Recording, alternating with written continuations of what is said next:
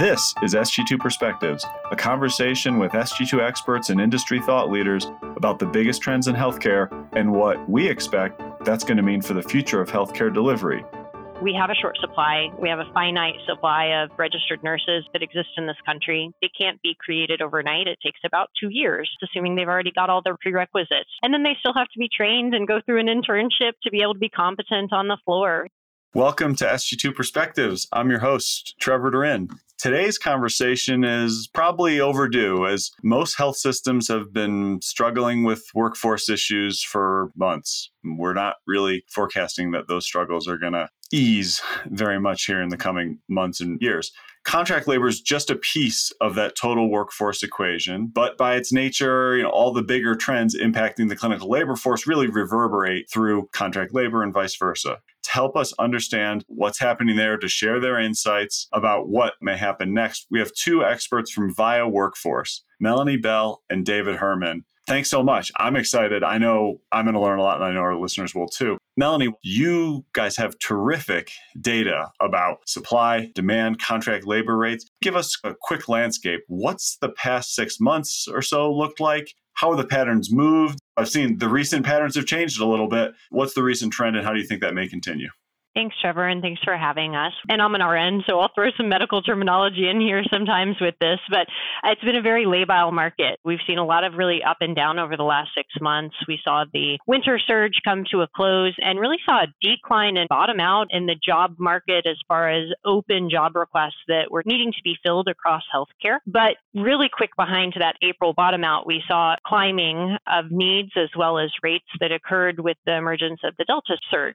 As that Delta variant spread across the country, we saw climbing accelerating starting in August, and then it just skyrocketed from August through about mid-September. Since then, we have seen leveling of the market from a demand perspective, and then even a slight decline that has occurred between that mid-September timeline and current. What we've not seen yet is the softening of the market that has allowed the rates to return down to pre-pandemic rates within the contract market, especially for our travel RNs. What we did see is some softening in those rates that occurred in that valley we experienced in April. We're not seeing that yet this time around, and that's really being driven by the fact that so many healthcare systems are still experiencing really high vacancy rates, and as a result are using contract labor to backfill all of those needs. There are still patients that need to be cared for on a day-to-day basis, so they need those nurses in order to be able to provide that care, as well as all of the supportive staff. And as a result, they're extending every staff that they already have on site, and they're really keeping the supply locked up. Because the supply isn't opening up, we're not seeing the rates start to soften within the market as a result. Just in the last 30 days, we've seen 10% drop in total open job requests, with the exception of dialysis and medical lab techs. Those seem to be the exception across the board. Dialysis is an area that's high level of specialty for nurses, so it is difficult to find a dialysis nurse in the best of times. And when they're in high demand, like now, it becomes especially difficult. And then medical lab techs are being utilized in all of these COVID labs now across the country, and it's really created a challenge for healthcare systems to get the techs that they need in order to continue their lab operations that occur daily. That's where we're at now.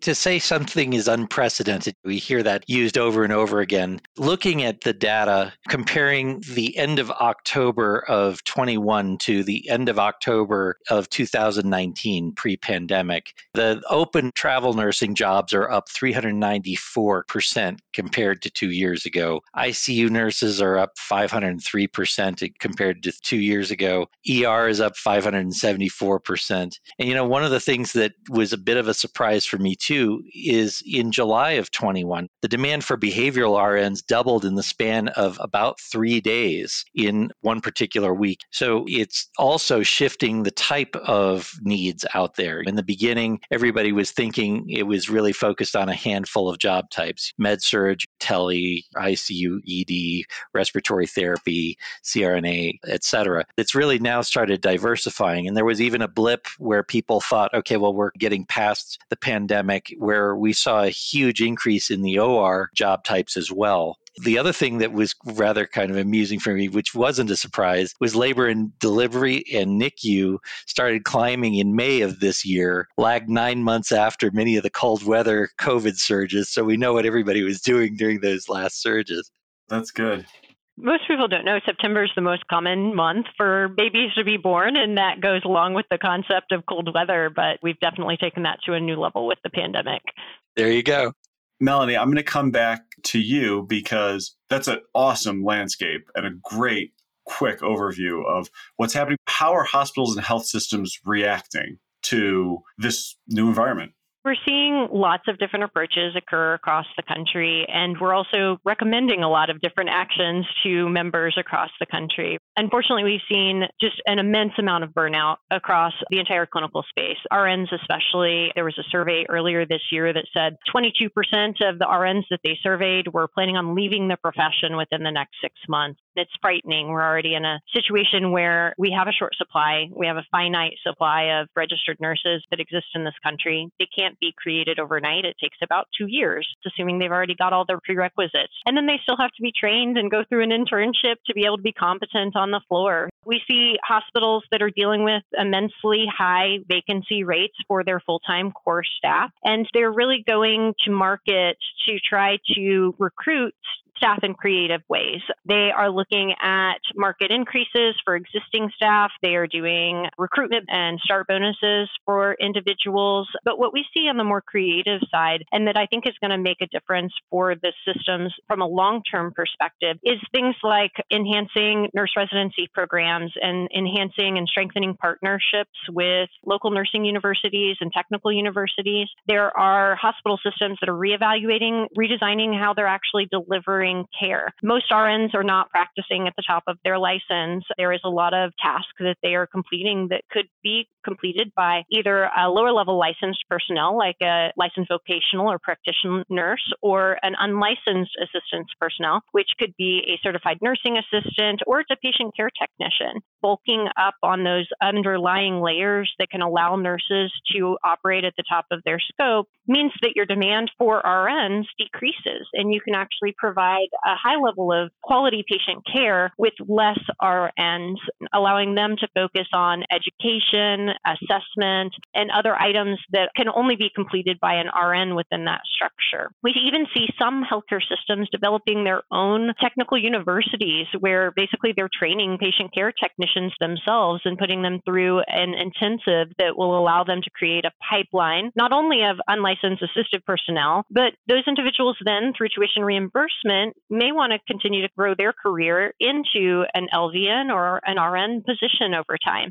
There's lots of opportunities for the market to continue to look at how they are approaching delivery. And I think now it is more than ever necessary for them to do so because from a reimbursement perspective, it's just not sustainable for them to maintain these level of labor cost.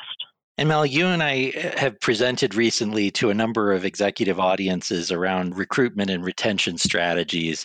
One that I found really interesting that you described to me, which I hadn't heard of before, was the Baylor Plan. Could you describe that to the audience? Yeah, as I mentioned, I'm an RN, and I actually started my career within the Baylor system, which is now Baylor Scott & White. So we did not call it the Baylor Plan. We called it the 2-day alternative, a TDA plan. However, a lot of hospitals around the country learned about this plan and have implemented it, and they call it the Baylor Plan. It is actually an employment opportunity for individuals that desire to work on the weekends.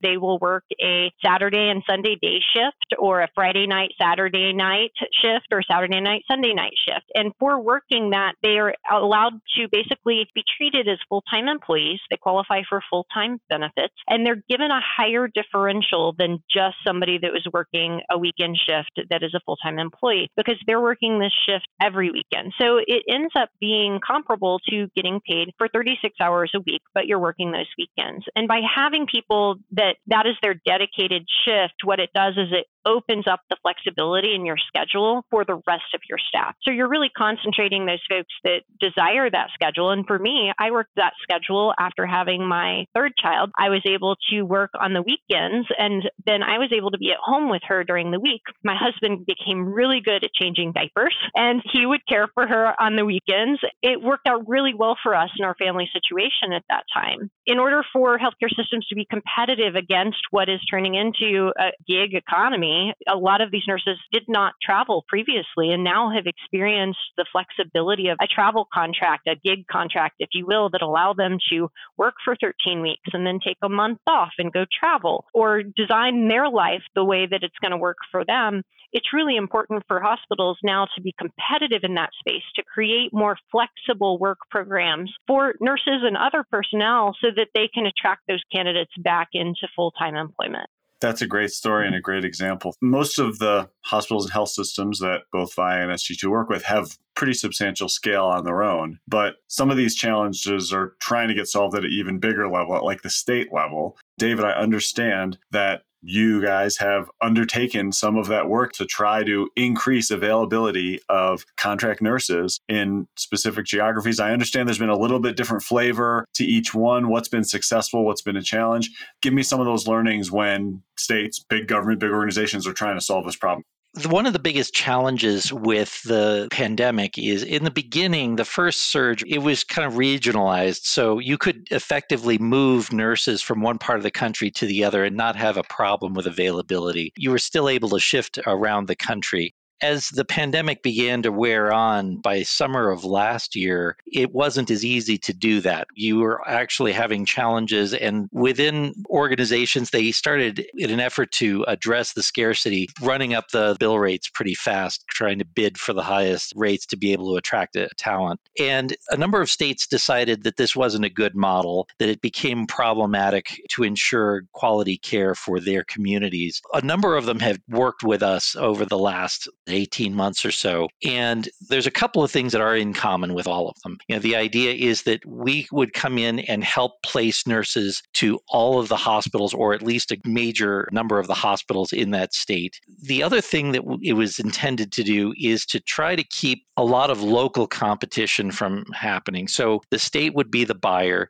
They would allocate out where those resources would go. It was based upon need. It was based upon the ability to open additional beds to meet those COVID needs. We had some ground rules, which we actually worked with in all the state projects, where we brought in resources from out of that state. It wasn't like you were shuffling them from back and forth between hospitals within the state. And you also minimized the risk that you were pulling somebody out of a full-time job to travel just to accept these assignments. Some of the things that were different, one of the states that we still are working with decided that they wanted to have very tight control over the entire project. They organized the entire state in regions. There's a desirability effect about when you're placing nurses, where some may want to go here versus here. We divided the state up in regions in this particular case, and we told them that they were assigned to this region, but didn't know which hospital they would be assigned to until they needed to show up for orientation.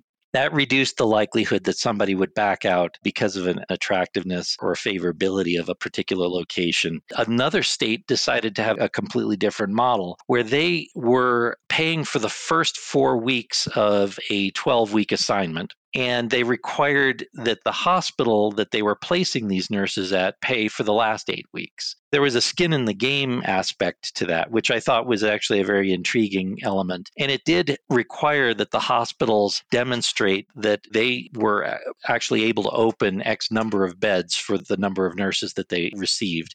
From that standpoint, it was a very interesting and valuable thing. The challenging part of it was because the state was also defining what the rates were, a lot of the smaller organizations in that state couldn't really afford the rates, so they couldn't participate because they couldn't pay for those last 8 weeks of the assignment. Whereas one state had very high degree of placement across the entire state. The other one had about a third or half of the hospitals participating because they could really afford the rates that were coming from that.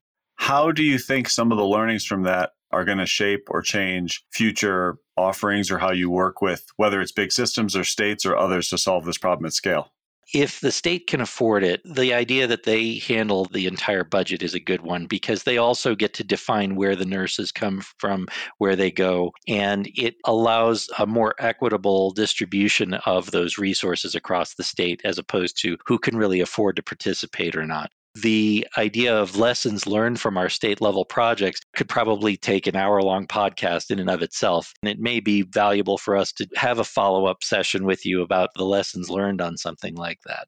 And I would add on to David's elaboration on those state projects, specifically on the value of that regional approach from a placement perspective. The other benefit of placing a nurse within a region instead of directly at a facility is it allowed us and the state to really assess what the situation was within that region and direct the resources to the hospital that had the highest need and highest level of acuity in that moment. If you book a nurse into a specific facility from the get-go, their expectation is that that's going to be where they're going to go, and it may be difficult to shift them around. It really allowed us a level of agility that we would not have been able to achieve otherwise.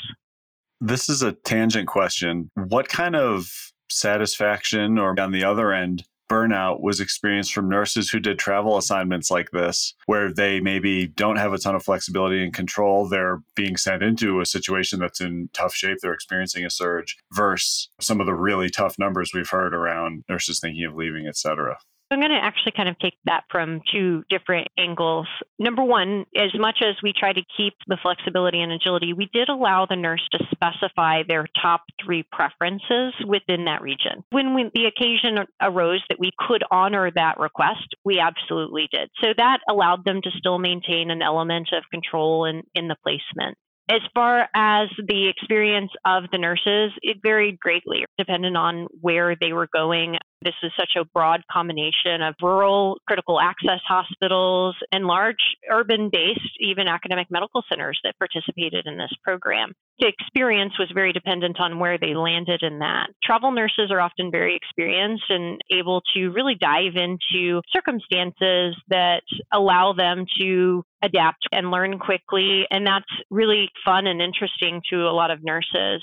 We saw early in the pandemic that there was a lot of organizations that were doing continuous shift approaches where the nurse had to commit to working 21 days straight. That's 21 days of 12-hour shifts. We saw an immense amount of burnout as a result of that. It's also, to be candid, not the best from a patient safety perspective either. There is a lot of evidence, both for physicians as well as for nurses, that the more hours that you work, the more likely you are to make an error. That was definitely not an approach that we chose to take, and we really encouraged organizations to stick with the 48-hour concept, which is 4 12-hour shifts. We did have some go up to 60 in specific circumstances, but we tried to create the flexibility for the nurse to have the option of picking up that 5th shift instead of being required to do so.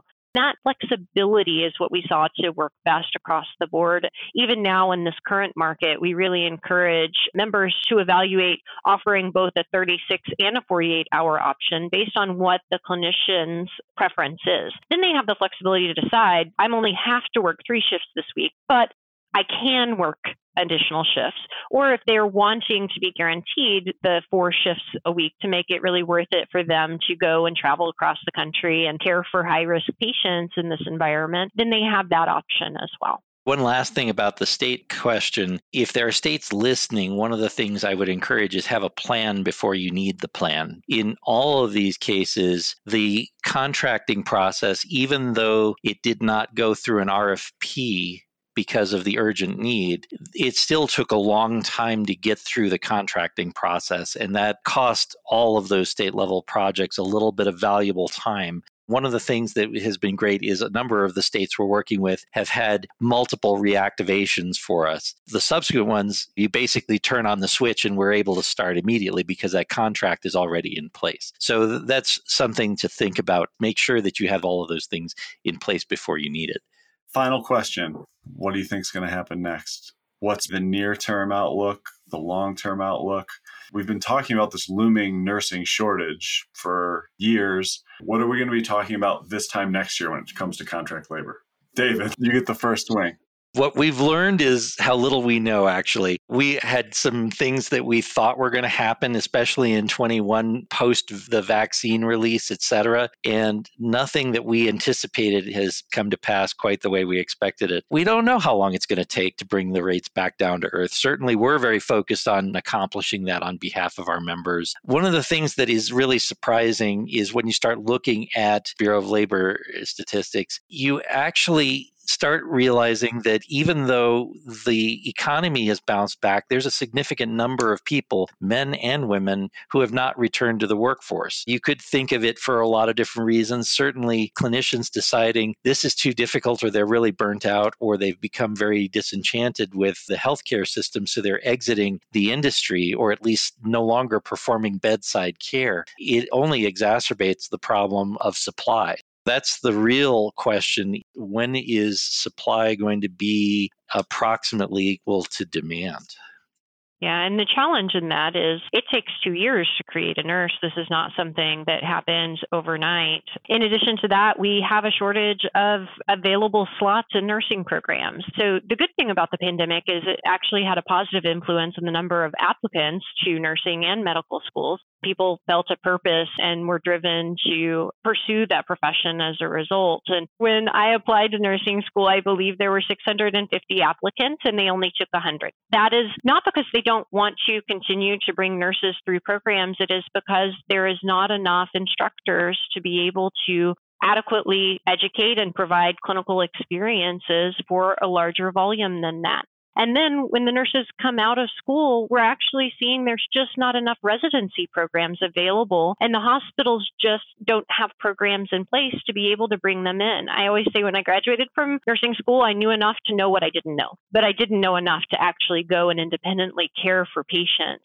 That residency is really that transition into a professional environment. And to do a quick plug for Vizient here, their nurse residency program is the most renowned in the country and allows the platform for nurses and healthcare systems to set up a structure that allows for that transition to practice. Unfortunately, it's just not always something that is scalable for smaller community hospitals or critical access hospitals, who are often the ones that are most in need of the staff.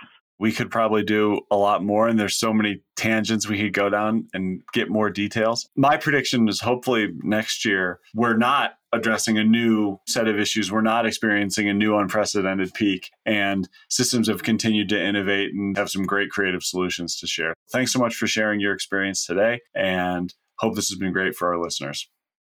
Thanks so much for listening to SG2 Perspectives. As always, I really value your feedback, input, comments, or ideas for episodes, and you can reach us at sg2perspectives@sg2.com. Additionally, I recommend that you check out some of the other Vizient podcasts, which cover a range of clinical and operational areas. Those can all be found at vizientinc.com/podcasts.